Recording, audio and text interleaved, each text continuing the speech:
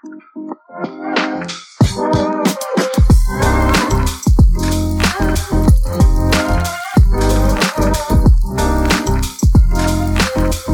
up, everyone? Welcome to another episode of the Stir Fry Let It Fly podcast. It's all about the NBA here.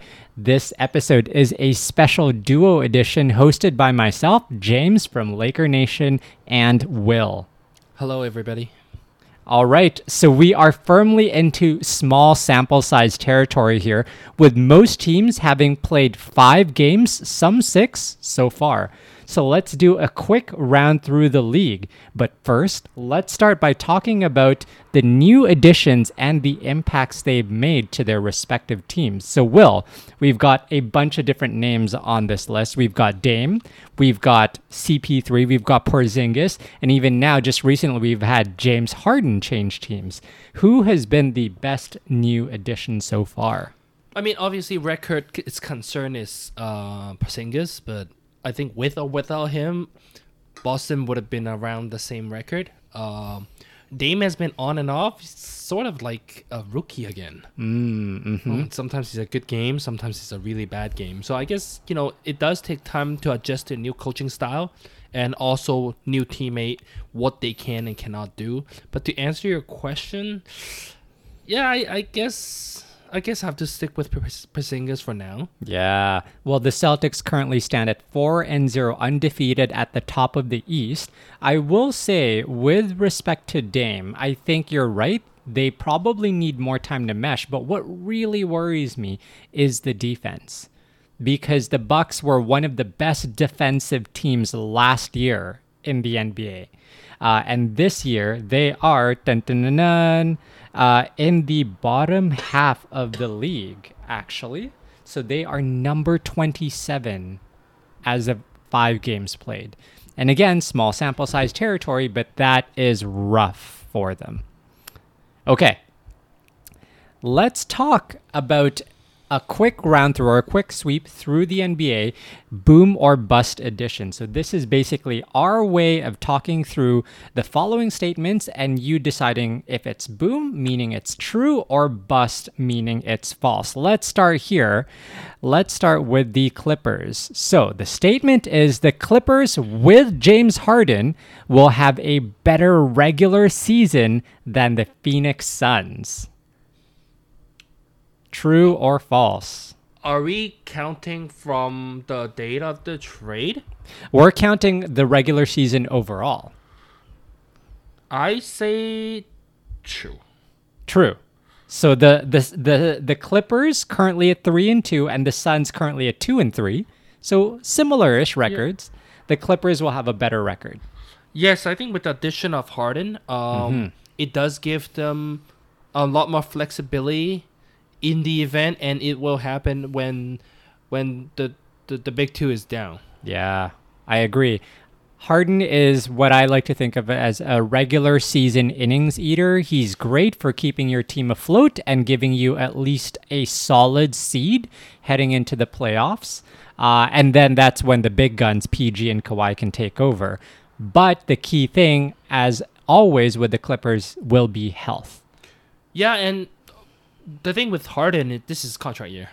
This is indeed his last chance to show that he's still a somewhat max guy. If not, he next contract he's gonna get is more like a 2-year, 20-ish million. Yeah. But if he's able to take them to the next level, or at least make sure that they are in playoff contention throughout the year, I think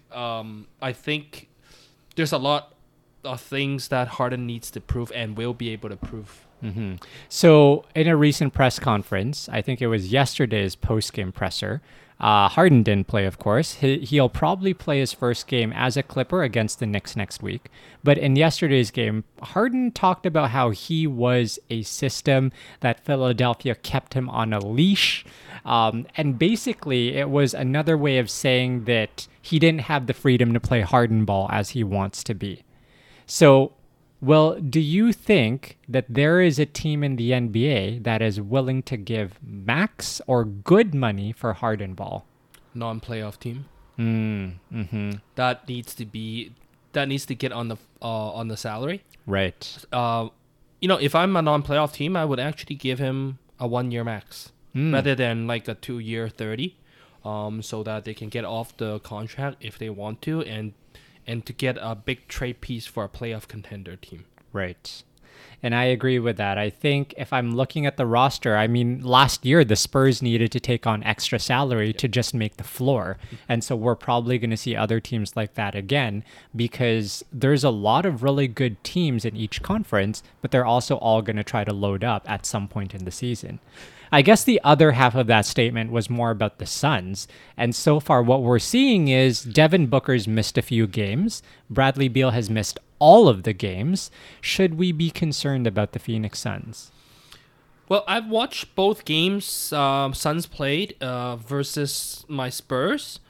I mean, they're small sample size, but the whole iso ball thing is really concerning, I think. I mean, obviously, once you have Beal, then you might have a more of a dynamic passing game. But, I mean, at the end of the day, all three of them are iso ball dominant, right?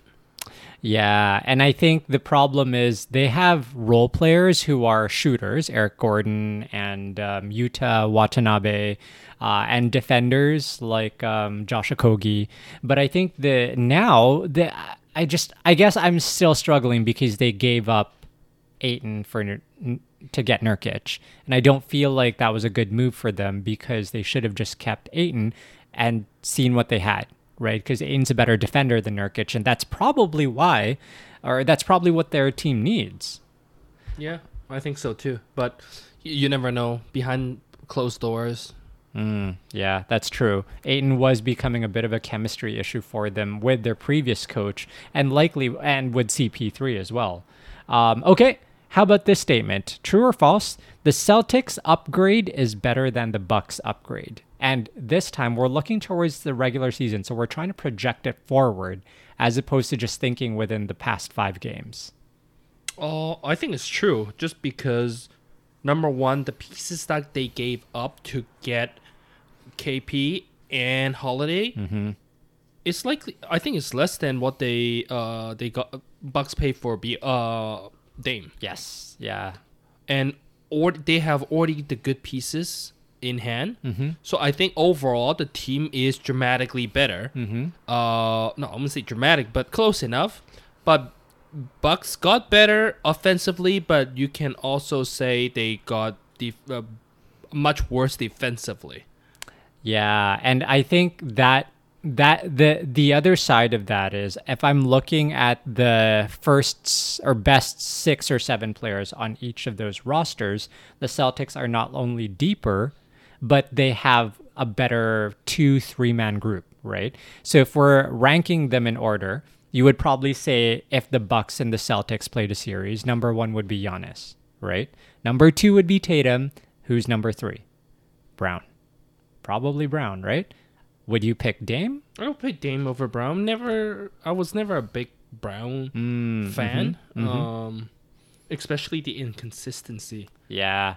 I think that's a good point. They're closer than you would think, just because of the defensive side of things, and we know the chemistry for the Celtics is there. And then, like, the next few players are all from the Celtics. You'd pick Holiday, you'd pick Porzingis, you'd pick, I don't know who their other, Horford.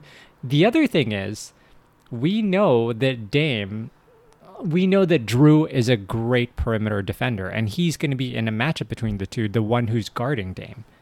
So one of the reasons why I would pick Brown over Dame is because I think that with Drew guarding Dame, Brown will have more of an impact in that series. And I think what Boston did was they actually upgraded the position they needed. They never really had a true point guard that, Marcus Smart is not really a point guard. Not right? Marcus Smart? I mean, Holiday is definitely an upgrade of Marcus Smart defensive-wise, and the whole demeanor, locker room. Yeah. I think everybody kind of like Holiday. Yeah. And Porzingis, if he can stay healthy, he is a good defender, and he can stretch the floor by quite a bit. So, I mean, Bucks gave up a point guard to get a point guard, but it seems like Boston didn't really give up their core pieces to get an upgrade to the team. Yes, and I agree. Okay, so this one I am gonna go ahead and say I already agree with the statement, but I'll put it out there anyways.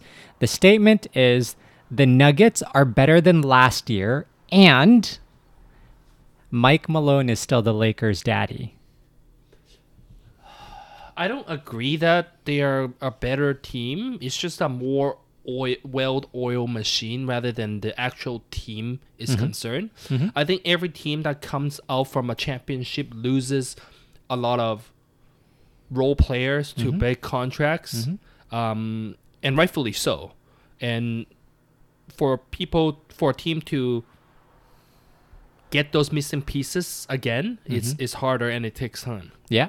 I think the reason I would agree with the statement is just because right before our eyes, we're seeing a lot of internal growth with the Nuggets.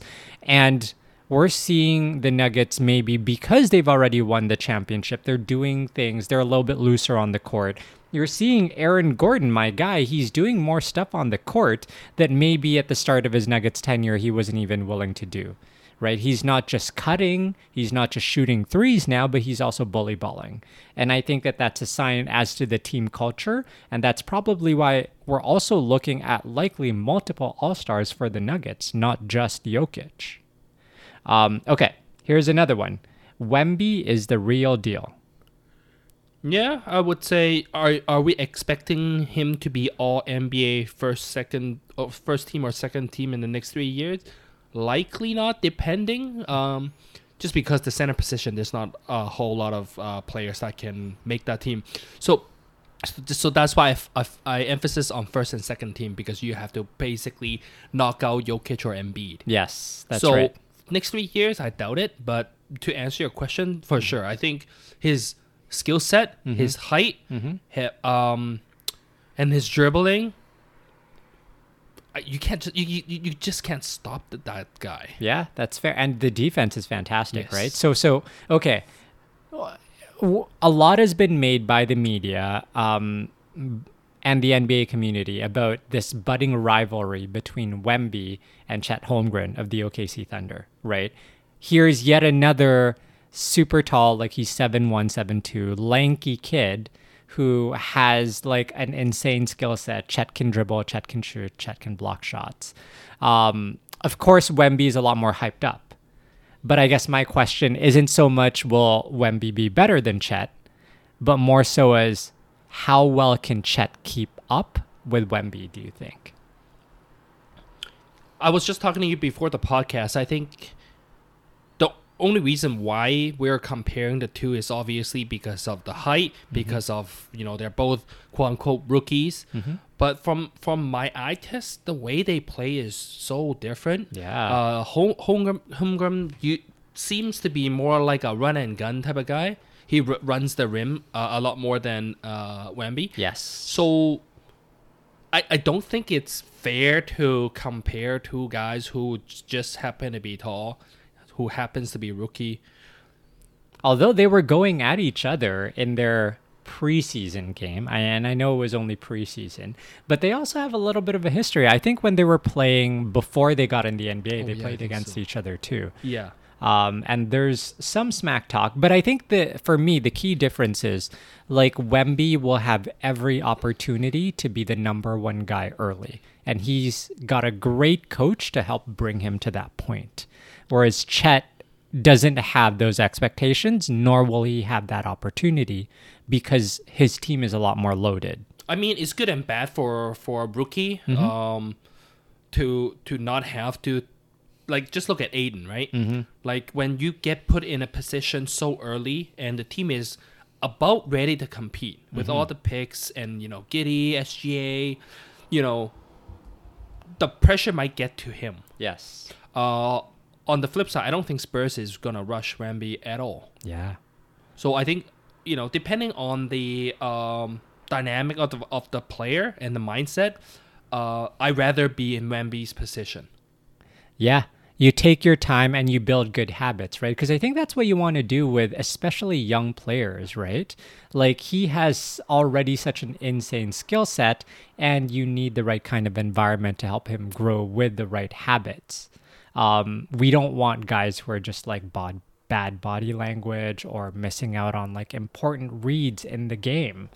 And that could be a risk when you're in a bad team, right? Yeah. Like Houston. Yeah, that's true. But I think the Spurs culture is totally different from Houston. Totally. I think for Wemby, if he makes a game-ending play that's bad, no one cares. But if Chet loses the ball, yes, that's another story. I think at this point in OKC's progress. Yeah. So OKC, I was just listening to this on their broadcast today. Shea is, I believe, 25, maybe about to turn 26. Lou Dort is also 24. All the other guys, Giddey, J. Will, the two J. Wills, Chet, they're all like 21 and under. That is a crazy young and good roster. And it kind of gives me the vibes of like the really, really young Russ, KD, Harden, OKC, where it's like there's so much potential, but you're just hoping that somehow they can stick together, they can just grow with the right habits, right? Because that kind of a team, like, it fits. And I think that's the best you can hope for, is a team that fits, that grows together. I'm not as positive about this whole situation, especially with the new NBA. People has brandings. Yeah. People have, it's all about IG followers. Yeah. The allure of LA is always going to be there. I've already seen memes of Wemby in a Lakers jersey going around, and he looks great in the purple and gold. Yeah, so I think at some point OKC will trade one of these young pieces. Yeah. To get a veteran person in the locker room if they feel this is the time to actually get serious. Yes. Because they have all the assets available. That's right. I don't think it's going to be the 4 or 5 guys that we're mentioning right now. Okay. Here's the next statement. It is about Golden State, but it's not about who you might think. The statement is, this is going to be a Klay Thompson comeback year. No. Okay. Say more. I think I've watched a handful of games this season. Klay, although his playing style doesn't require too much speed, I wouldn't even call him a good defender anymore. He's slowed down so much, and they don't really need him. I don't think that the current play style fits Klay. Maybe it's a little bit different from before when he still have some sort of a speed, and the team relies on the 2 guards. Right now, he's not even playing guard, I think. Yeah, I think Steve Kerr is technically playing him as a 4 or sometimes a 3, but usually a 4 in this new NBA, where it's a little bit more skill-based, i.e. positionless. The other reason I bring that up is because Klay's contract is going to expire. And so he is up for a contract, and so the question then becomes, what do you do with him, right? He's not a max player at this point in time. But, I mean, he's done enough with the Warriors where you might give him like a legacy contract, right? But what is that legacy contract worth? Well, I mean, with the new second apron, obviously I think Chris Paul is not going to stick around next year. So the remaining money, you still also have to think about Kuminga and all the young rookies that might perform better and better. Yeah. I think Klay is actually going to get signed and trade to a team of his choice. Interesting. I have a hard time imagining Klay in a different uniform, but I also he's a guy that you just root for because he's just so likable and candid. It'd be weird though. Yeah, I never imagined Tony Parker in another jersey. Yeah, that's true. He didn't look good in a Charlotte jersey. Exactly. That was so weird, man. Yeah. Okay. On my part, like I do think that Clay is going to do better this year than he did last year, but you're right. I think this is sort of a diminished version and we can't help it. Like he's older and he's gone through such big injuries, right? So it's hard to really fully come back from that. Okay. 2 more and then we can wrap this actually 3 more. Let's see if we can breeze through this. The Wolves are a top 5 defense this season. So far, 5 games in, they are in the top 5. They are actually, I believe, they're number 1 as of 5 games. For the rest of the season, will they be a top 5 defense? Which historically is translated into a pretty solid playoff seeding. I would want to say yes, but I think the answer is no. What's their record right now? They are 4 and 2-2. 2-2. Yes. I think once they start falling off the playoff contention, that's when the defensive play as a team is going to drop dramatically. And I don't think Timberwolves is a playoff team. Yes. So, do you think so? You know, the West is so hard to say. If I'm really ranking my Western Conference playoff teams, I would put them in that group in the middle. That's like, okay, sure, they can make it, but that might also mean it's because the other teams in that group have had injuries or something. Right? Yeah. So I think if they are able to maintain their playoff contention, then I think the defensive the rating will stay. Yeah. But once they're gone, people don't care. Well, because if we really think about their roster, right, they have Ant, who is a great defender. They have Jaden McDaniels, who is also a great defender. And then they have that guy in the middle who Cyrus loves, who is former 2-time Defensive Player of the Year, right? And while he's an offensive donut, the guy still is pretty solid on defense. So they have, I guess you could say they have the personnel to be a good defensive team. The question is, to your point, like it's got to translate to wins, right? And if it doesn't, then there's just empty stats at that point, right? Exactly. And we know that culture is fragile, right? Okay, here's another one for you. The worst team in the league is, and this is a fill in the blank. What is the worst team in the league? Is this trivia? Well, no, actually, I'd like you to take a try to answer that. Grizzlies? The 0-6, we just finished, by the way, watching an overtime loss by the Grizzlies to the Portland Trailblazers without Anthony Simmons, without their rookie as well. Mind you, they were away though. Are you concerned about the Memphis Grizzlies? 0-6. A little bit. Yeah. Concern as in, are they gonna miss the playoff? Yes. I don't think they will. I think they will squeeze in the play-in. Okay. Let's do this then. Let's do the teams that right now. Memphis is obviously at the bottom of the conference, right? Because they're 0-6, worst record. Let's see if Memphis can leapfrog these teams, keeping in mind that Ja is out until sometime in December, right? So we've only played 6 games, meaning 19 more games minimum out. No Steven Adams for the rest of the year. No Brandon Clark. So let's just keep that in mind. Okay, Denver Nuggets, they're not going to jump over them, right? Golden State Warriors, are they going to jump over them? No. Okay. New Orleans Pelicans. Yeah. Maybe. The Pelicans are 4-1 right now. Okay. Lakers. Maybe. Clippers. No. Okay. Thunder. No. Wolves. Yes. Kings. No. Suns. No. Jazz. That's a maybe. You realize you have more no's and maybes, which I haven't even mentioned one Dallas Mavericks. Maybe. Right? And so the thing is, I think that this Owens, so they play Portland one more time. I think their next game is against Portland again. They cannot lose that game. because in the West you only have so many quote unquote tanking / gimme games, right? And the Portland one is one of them, where really Portland has nothing to play for. They're just trying to develop their guys, right?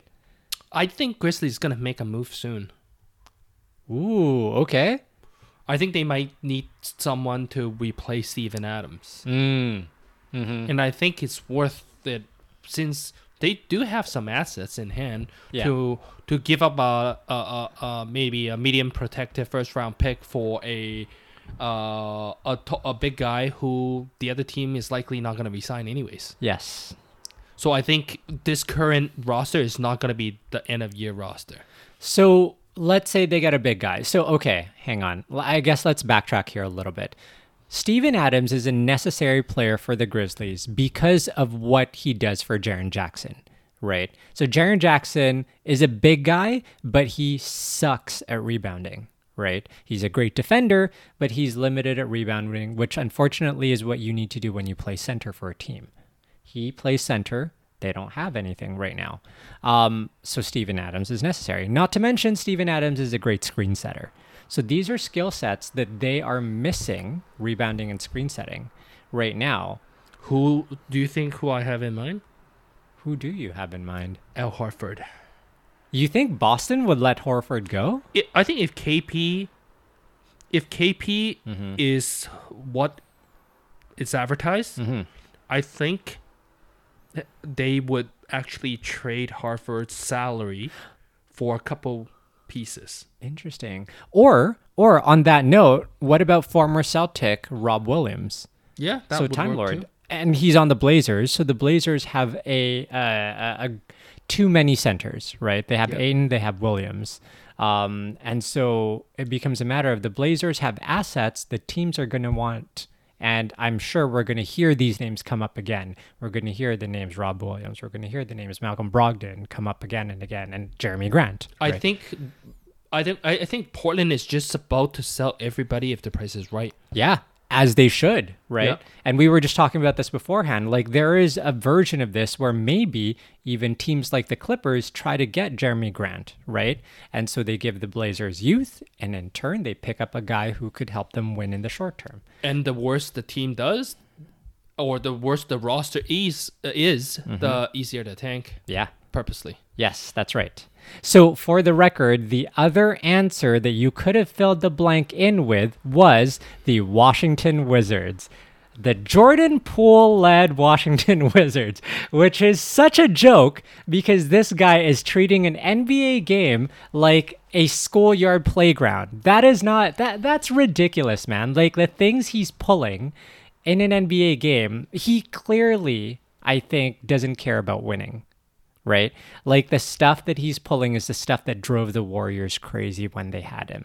And you've heard Draymond actually come out in an interview and say the chemistry last year was terrible. And this year it's been great. What's the difference? It's this one dude who's now in Washington. Yeah, but it's Draymond. It is Draymond talking. But Draymond is also sort of the hub of the Warriors' chemistry, right? He's the talker, he's the leader, right? So that makes sense. Like, I think that's a coaching. I mean, if Steve Kerr can't figure this out, I don't think a team that don't care about winning at this point can't. What, are you gonna bench him for 3 years? Yeah, that's true. And I think the Wizards, they're incentivized to do two things. One, they're incentivized to suck and get a better pick. And two, they're incentivized to actually boost Jordan Poole's stats so that they can trade him for stuff, right?